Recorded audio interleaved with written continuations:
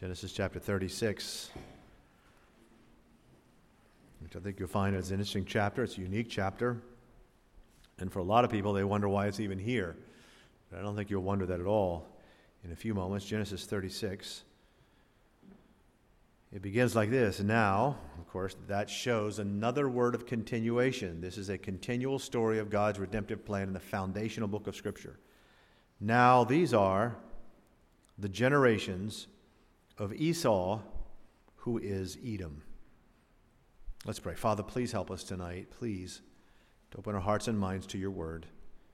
We thank you for it. Thank you for your faithful people.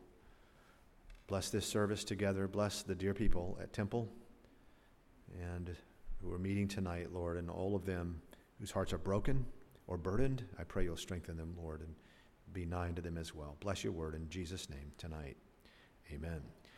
I want you to glance down at Genesis 36. Just trace with me through these verses very quickly, would you? Verse 2 says, Esau took wives of the daughters of Canaan, Adah, the daughter of Elon the Hittite, and Obolamama, the daughter of Anna, the daughter of Zibeon the Hivite, and Bashemath, Ishmael's daughter, sister of Nebajoth, and Adah bare to Esau Eliphaz, and Beshemath bare Ruel, and so it goes. Look at verse 20.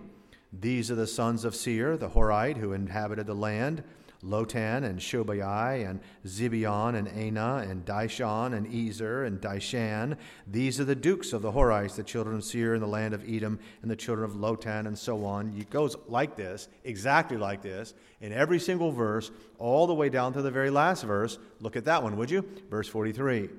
Duke Magdiel, Duke Iram, these be the dukes of Edom, according to their habitations in the land of their possession. Here it is.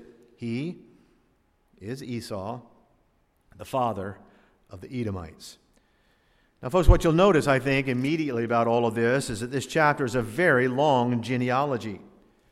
It is a detailed list of none other than Esau's descendants. And you'll notice again that it's a list that begins with Esau's choice for his wives. Verse 2, Esau took his wives of the daughters of Canaan. Canaanites. That can't be good. Adah, the daughter of Elon, the Hittite, and Aholibamah, the daughter of Anah, the daughter of Zibeon, the Hivite, and so it goes. In other words, much to the dismay of Jacob and Rachel, Esau married a Canaanite, a Horite, an Ishmaelite. In fact, the name Aholibamah literally means a priestess, a pagan priestess. You know, it's very interesting that Esau's grandchildren are noted twice in this chapter. They're noted first in the genealogy as descendants, and then are delineated as dukes. Verse 15 again, would you? These were the dukes of the sons of Esau, the sons of Eliphaz, the firstborn son of Esau, Duke Teman, Duke Omar, Duke Zepho, Duke Kenaz, Duke Korah, Duke Gatam, Duke Amalek. These are the dukes that came of Eliphaz in the land of Edom. These were the sons of Adah. And of course, the Bible says elsewhere that this was a very dangerous land, so they're called the Dukes of Hazzard. I'm just kidding. That's crazy. But follow this. A duke, you understand, was essentially a tribal head, a sheik. Today, it might be the equivalent of the Saudi royal family, maybe or Jordanian royalty. The point is this. The point of all of this is to emphasize the fact that, as was prophesied way back a few chapters ago when we looked at it before, Esau has become a great nation. And this nation is called Edom. And it was as pagan and as godless as you can possibly imagine. And yes, they were also as anti-Israel, anti-Jacob as you can imagine. You may recognize the name Amalek there in verse 12, right?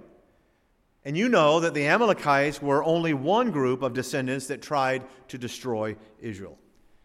And folks, in fact, if you ever try to do an in-depth study of Genesis 36, you're going to find that all of them, every name of every son and grandson given, ends up becoming a pagan foe of God's people. And how?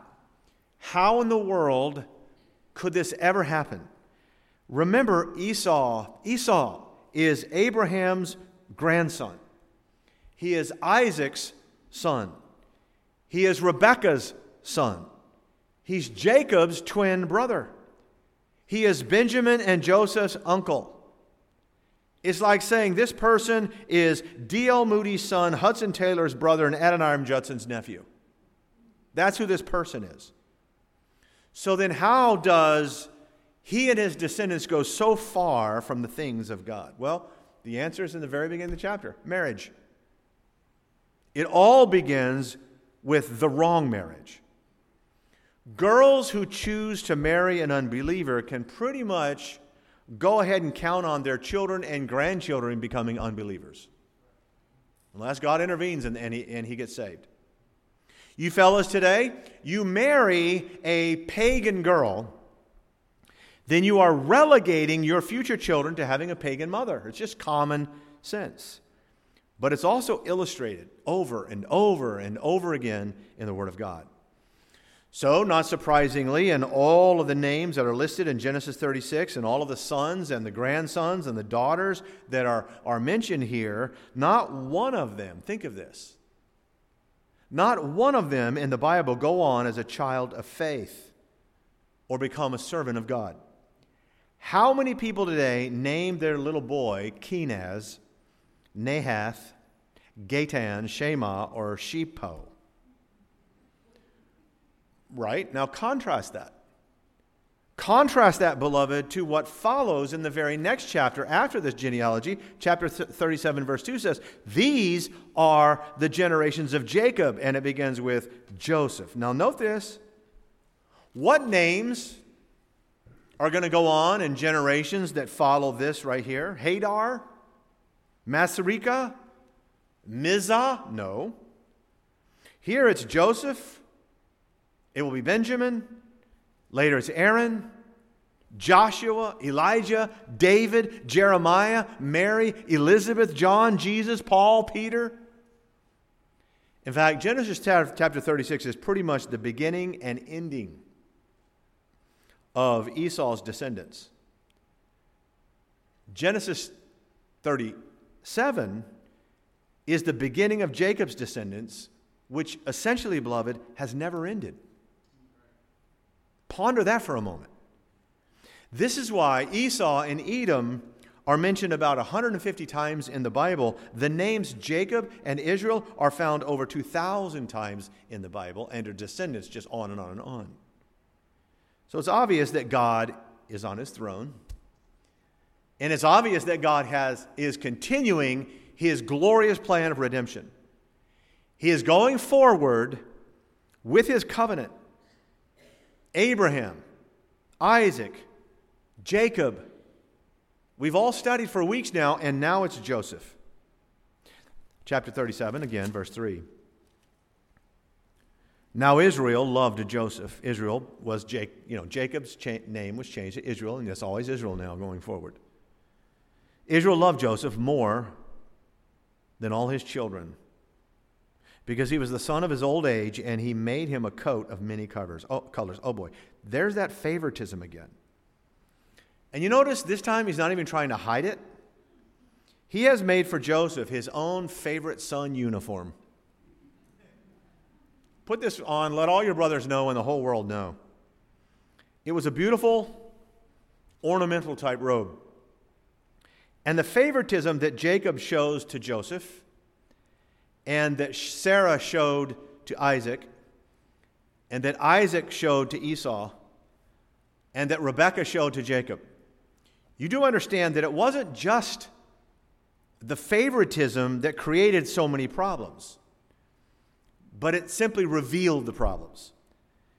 In other words, the real culprit, if you want to go back to the beginning of all this favoritism, the real culprit is the rivalry that exists because Abraham had 2 wives, because Isaac had 2 wives, and Jacob had 2 wives.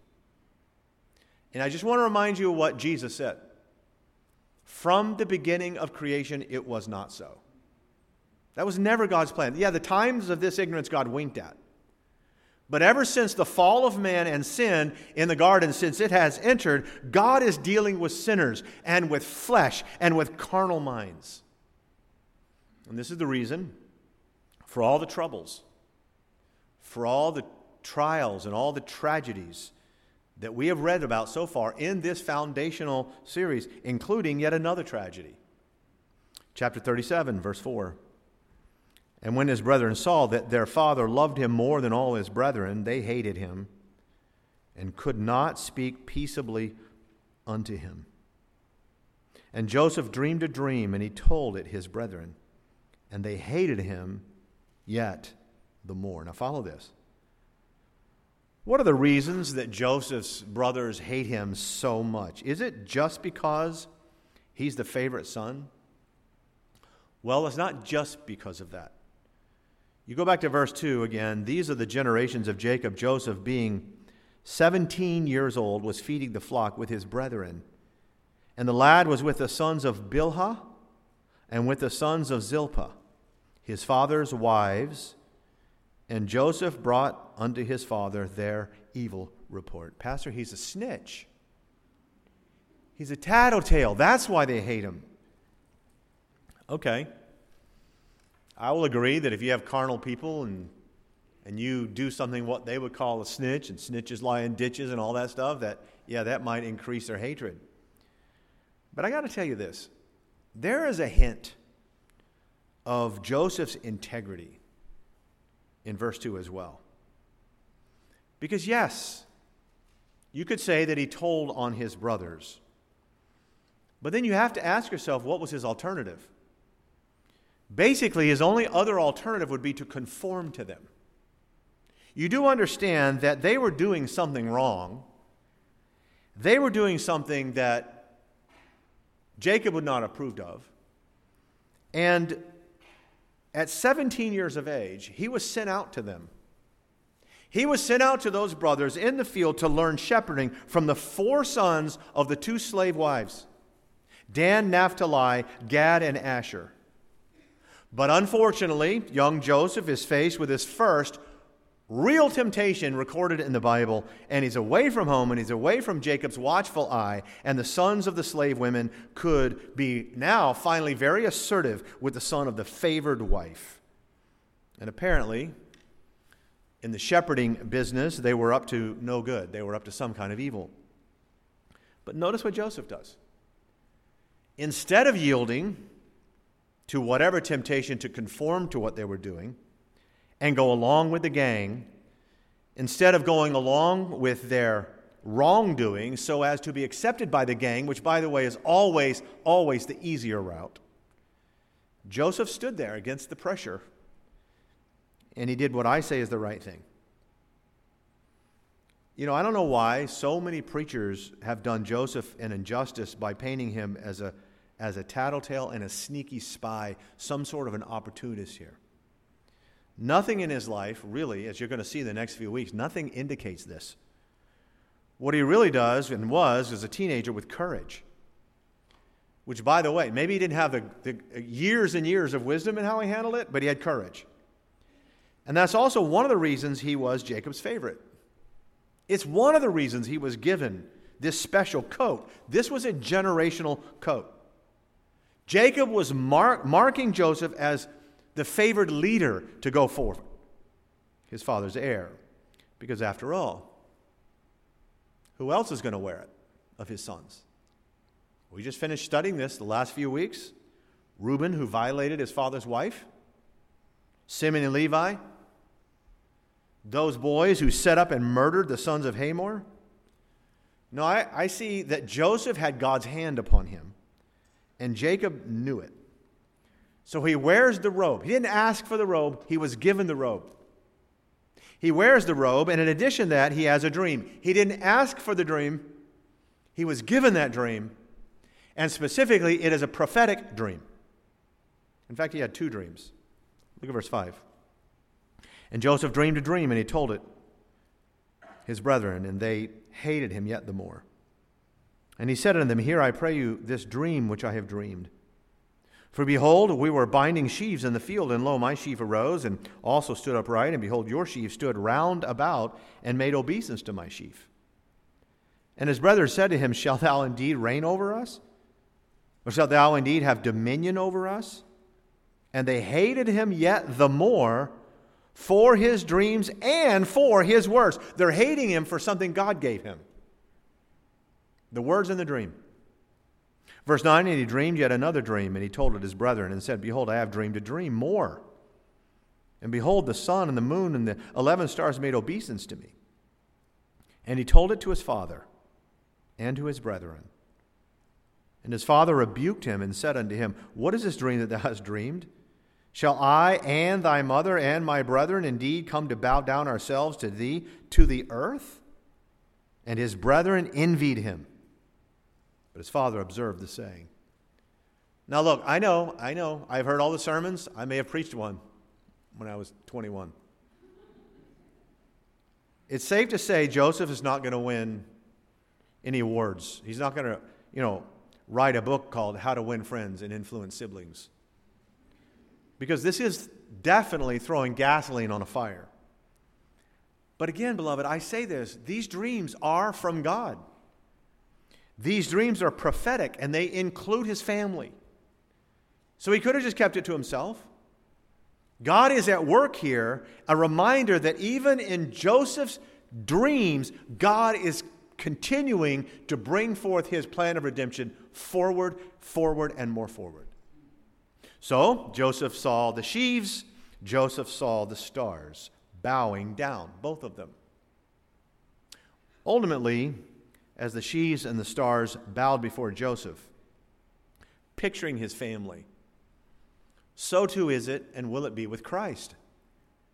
Every knee shall bow to the exalted Christ of things in heaven, there's your stars, and things on earth, there's the sheaves.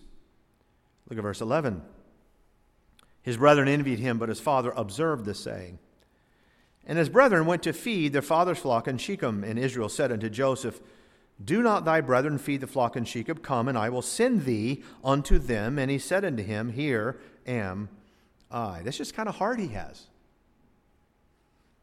Verse 14, and he said to him, Go, I pray thee, see whether it be well with thy brethren, and well with the flocks, and bring me word again. So he sent him out of the vale of Hebron, and he came to Shechem. And a certain man, found him, and behold, he was wandering in the field. And the man asked him, saying, What seekest thou? And he said, I seek my brethren. Tell me, I pray thee, where they feed their flocks. And the man said, They are departed hence, and I heard them say, Let us go to Dothan. And Joseph went after his brethren and found them in Dothan. And when they saw him afar off, even before he came near unto them, they conspired against him to slay him. And they said one to another, Behold, this dreamer cometh. Whew. Now I want to tell you what this scene reminds me of. Because I think in the weeks ahead, as we study this man's life, you're going to see it over and over again. It reminds me and takes me back to eternity past, where the Father and the Son enjoyed perfect fellowship in the heavenly Hebron. And yet, just as Jacob saw the perils that lay ahead for his son, so too the Heavenly Father, knowing what awaited Jesus, sent him into this world of sin. Come, said the Father, I will send thee. And immediately Jesus replied, Here am I. And so too Joseph left. It was a long and perilous journey from Hebron to Shechem in those days, but he went. Here am I. He went seeking those boys who had wandered from home.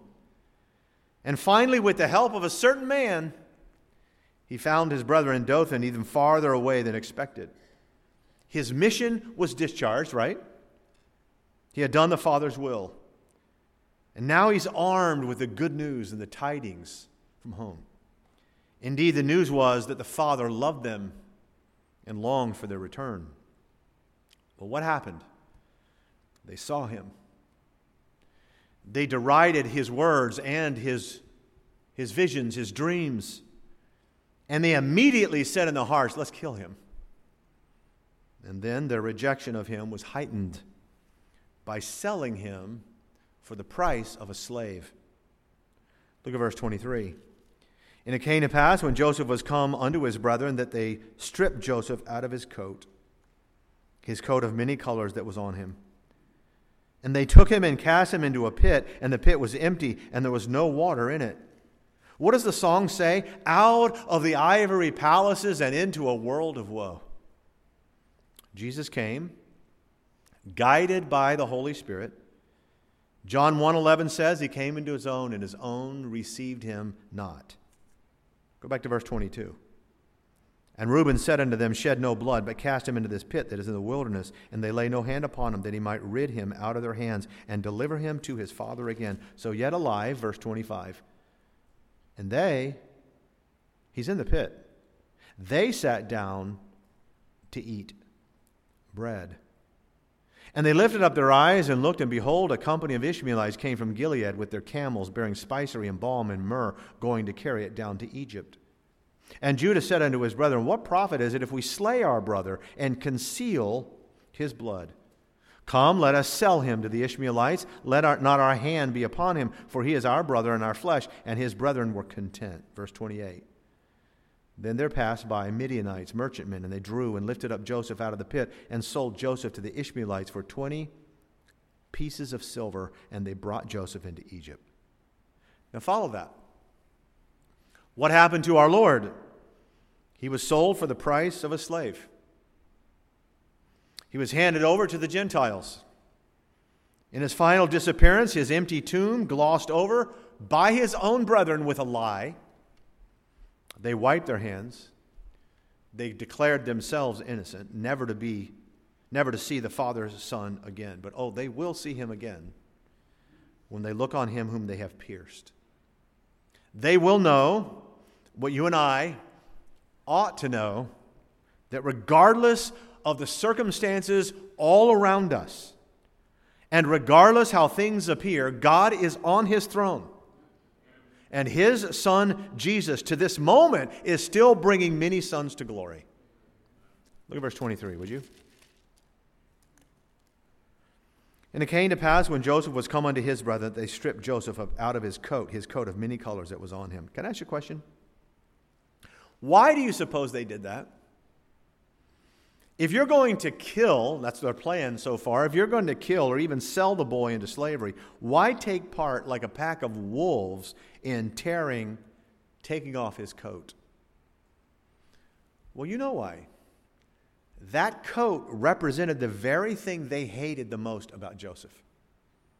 It represented sonship, privilege, favor. It represented the love and the acceptance of the Father. And you know what, beloved? Just as it was with Cain towards Abel, just as it was with Ishmael towards Isaac, with Esau towards Jacob, just as it was with the elder son toward the prodigal and his new robe, all these brothers of Joseph hated him and envied him and resented him for nothing else other than his close relationship to the Father. One of the lessons that we learn in the New Testament is that the hatred and the envy and the wrath that the Pharisees, these are the sons of Jacob and Abraham, the brethren, the Pharisees, the hatred that they showed toward the Lord Jesus Christ always rose up the strongest. Read the Gospels. It always came up when they perceived that his relationship to God the Father was apparent to the multitudes. It says, for envy, they delivered him. Right here in the first book of the Bible, we have this oft-repeated reminder that the fallen carnal heart of man will always, out of resentment and envy, despise and reject, and yes, persecute any person who appears to be favored by the true God. And as obvious as that is materially and physically, by that I mean it's the basis of Marxism and communism, class warfare. As obvious as that is politically, this sort of being favored, it's even more so spiritually. We go all the way back to Cain and Abel. And Jesus told them, they hate you because they hate me and my relationship to the Father. You think about the apostles. All of the apostles were either martyred or, in John's case, persecuted and exiled. All of them. They were both Christians and Jews. Just double the anger and the envy. So again, the brothers of Joseph do here what the carnal hearts of men always want to do. That is, with envious hearts, they will attack the symbol of Joseph's favor, and for a few fleeting moments, it must have felt really good to tear that coat up. They hated it, and they hated him. Verse 24. And they took him and cast him into a pit, and the pit was empty, and there was no water in it, and they sat down to eat bread. By the way, what's that remind you of? Well, the Bible says that when they stripped Jesus of his robe, that sitting down they watched him there. Just to add to the indignity. How in the world can these brothers sit down and eat a meal while hearing the cries and the anguished pleas of their brother Joseph? Verse 25 again. And they sat down to eat bread and lifted up their eyes and looked, and behold, a company of Ishmaelites came from Gilead with their camels bearing spicery and balm and myrrh, going to carry it down. Where? To Egypt. Can you imagine? It goes on in the rest of these verses to say that they bartered. If you're going to sell a slave in those days, you would bargain. And it was like selling a horse, and they would, look you over, and you would talk about, well, he's young, he's intelligent, he's got this skill or that skill. And they're up there and they're bargaining. He's in this pit. They're haggling over how much he's worth. Verse 29. And Reuben returned unto the pit, and behold, Joseph was not in the pit. And he rent his clothes. You realize that these brothers knew, hear this, they understood that when they were going to lie to their father, put some blood on their pieces of that coat, say that, he must have been killed by an animal, they know that this is going to crush their father's heart. They know it in part because, he's his favorite, but also because Jacob is the one who sent Joseph out there. Knowing the danger, on an errand that he could have just as easily sent a servant on. It's going to destroy their father's spirit, but they don't care. Proverbs 12 says, the tender mercies of the wicked are cruel. Without the grace and the mercy of God, this is what I pondered about this story when I thought, man, how can anybody be that evil, that mean, that nasty? But I got to thinking, and I was convicted in my soul and thankful. Because I thought, without the grace and the mercy of God, our hearts have infinite capacity for evil. And in fact, but for the grace of God, none of us in this room are as bad as we could have been. We could have been these boys. Pastor, I was really, really, really bad. I was super mean and evil when I was lost. Yeah, and were it not for the grace and mercy of God, you could have been 10 times worse, 100 times worse. One of these boys. So Jacob gets the news. Verse 34. And Jacob rent his clothes and put sackcloth upon his loins and mourned for his son many days. And all his sons and all his daughters rose up to comfort him. But he refused to be comforted. And he said, for I will go down into the grave unto my son mourning. Thus his father wept for him. And the Midianites sold Joseph into Egypt unto Potiphar, an officer of Pharaoh's and captain of the guard. Now follow this carefully. We're almost done. No, we're not. Here's my question. All during this time of injustice, and all during this time of deceit, all through this anguish in the heart of Joseph and the heart of Jacob, where was God? I mean, that's what the world says. That's what Sam Harris says.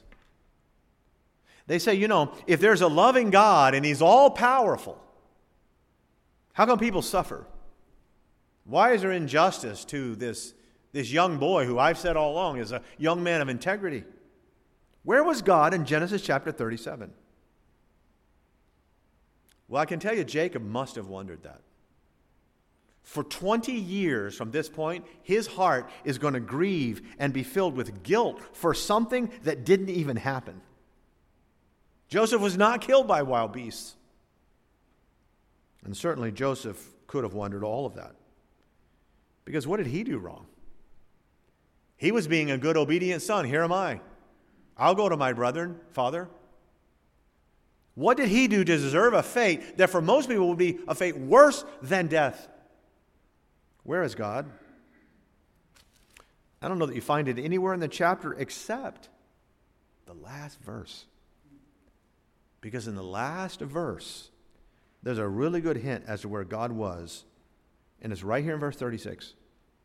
And the Midianites sold him into Egypt unto Potiphar, an officer of Pharaoh's, captain of the guard. You say, Pastor, what in the world does that have to do with God being there? Well, let me ask you. What are the chances that these Midianite merchantmen would sell Joseph to an Egyptian, and especially to the one Egyptian who's the captain of Pharaoh's bodyguard? I mean, you take a slave from Africa all the way to the Caribbean, and then to Florida, and then to President John Adams, and you have a little bit of an idea of what's happening with Joseph. I want you to look at some verses with me. They should be on the screen. If they're not, I'm reading from Psalm 105, and you can look in your Bibles. This is a remarkable text. Verse 1, O give thanks unto the Lord, call upon his name. Verse 5, remember his marvelous works that he hath done, his wonders and the judgments of his mouth. Okay, what wonders? What marvelous works? What deeds? These amazing things.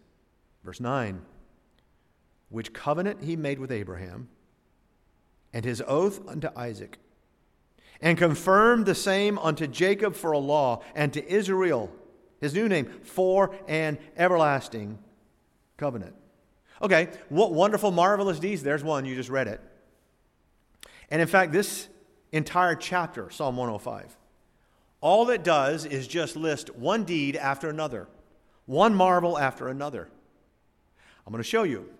You'll see on the screen. We'll work our way backwards for a moment. Verse 44, and gave them the lands of the heathen, and they inherited the labor of the people. Now, all these things, all these marvelous deeds done by God in Egypt started where? Started with what? Look at verse 17 on your screen. He sent a man before them, even Joseph, who was sold for a servant. Wait a minute. God sent him? That's what the Bible says. He sent a man. Look at verse 18. Whose feet they hurt with fetters. I just thought about that verse for a while. Iron fetters on your feet. It hurt him. Pain. He was laid in iron until the time that his word came. The word of the Lord tried him. The king sent and loosed him, even the ruler of the people, and let him go free. Verse 21, and he made him lord of his house and ruler of his substance, to bind his princes at his pleasure, to teach his senators wisdom. Israel also came into Egypt, and Jacob sojourned in the land of Ham, and he increased his people greatly and made them stronger than their enemies. Now wait a minute, how did this happen? How did Joseph become second in command of the entire Egyptian empire? The world's greatest superpower.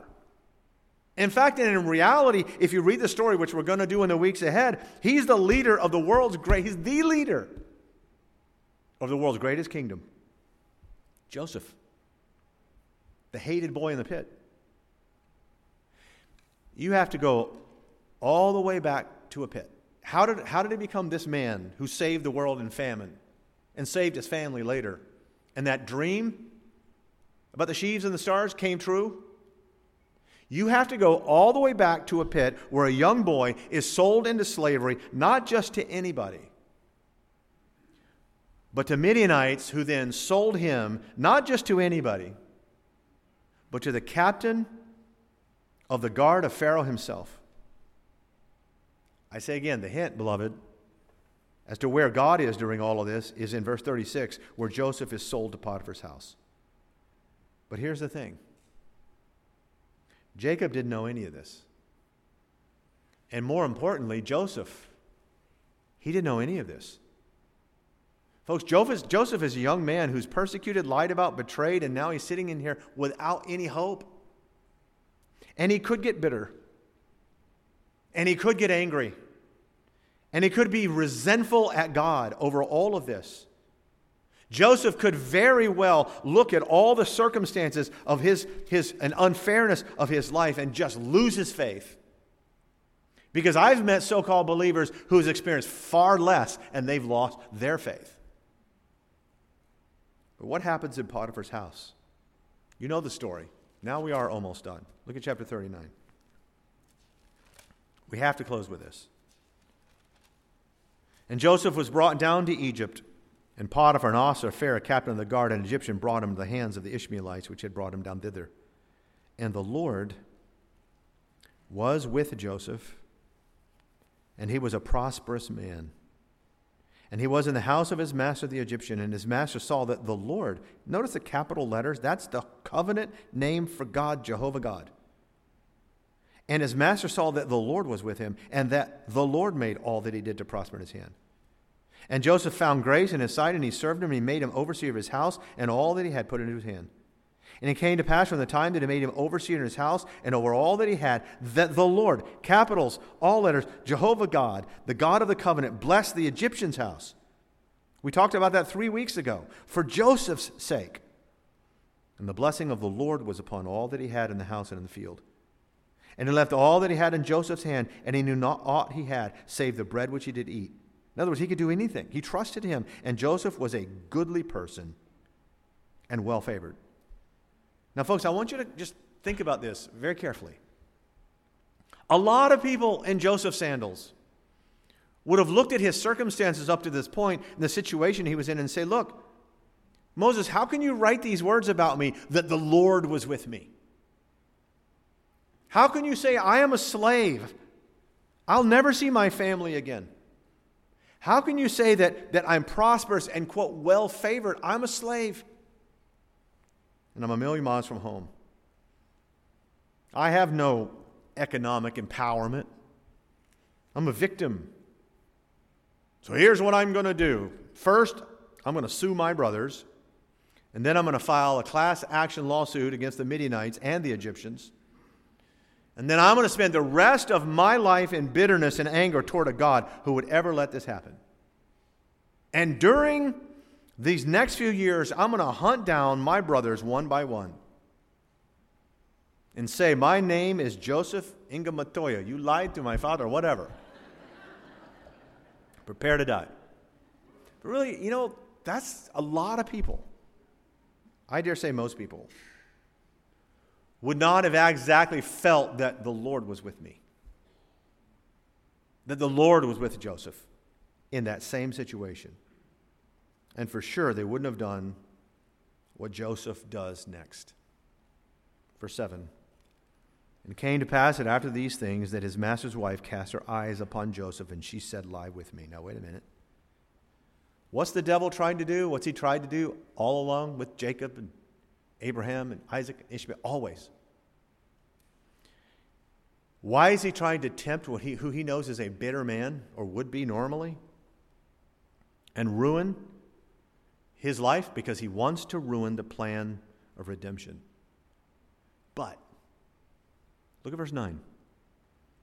There is none greater in this house than I, neither hath he kept back anything from me but thee, because thou art his wife. How then can I do this great wickedness and sin against God? Notice how Joseph viewed Potiphar's wife. He saw it as a great wickedness, not an affair or a mistake or a weakness or a disease or a disorder, a great wickedness, and then he said, against God. There's the proof he's not bitter. How could I do this against God? The God who he sees is right there in his presence. Again, that answers the question as to whether or not Joseph was bitter at God or had lost his faith. Because he's a long way from home. He knows full well what Mrs. Potiphar will do if he refuses her. but he still puts God in the center of his life.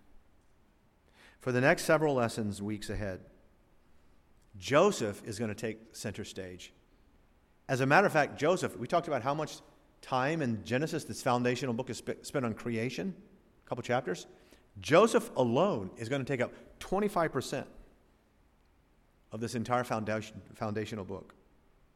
He is not only a perfect type of Christ, he remains a very convicting example of what we as believers can and ought to do in the face of fierce temptation and great persecution.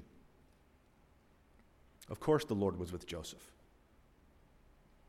Of course, he was with him through all the circumstances, no matter how bad they were. And of course, he's with you if you're his child. Today, tomorrow, and as we'll see, for all of eternity. And God's people said, Amen. Father, thank you for your word. Please, Father, help us to glean in this study of this first book of the Bible those truths that are powerful and needful, that are given to us here. Help us, Father, to erase from our minds and our hearts that these are silly children's stories, but that these are revelations from heaven, that your plan of redemption is going somewhere and it's right on schedule, and that you care and you see every individual child of yours. Help us to have this kind of integrity and courage and faith that Joseph had, and gratitude that he demonstrated. We praise you for that in Jesus' precious name. Amen.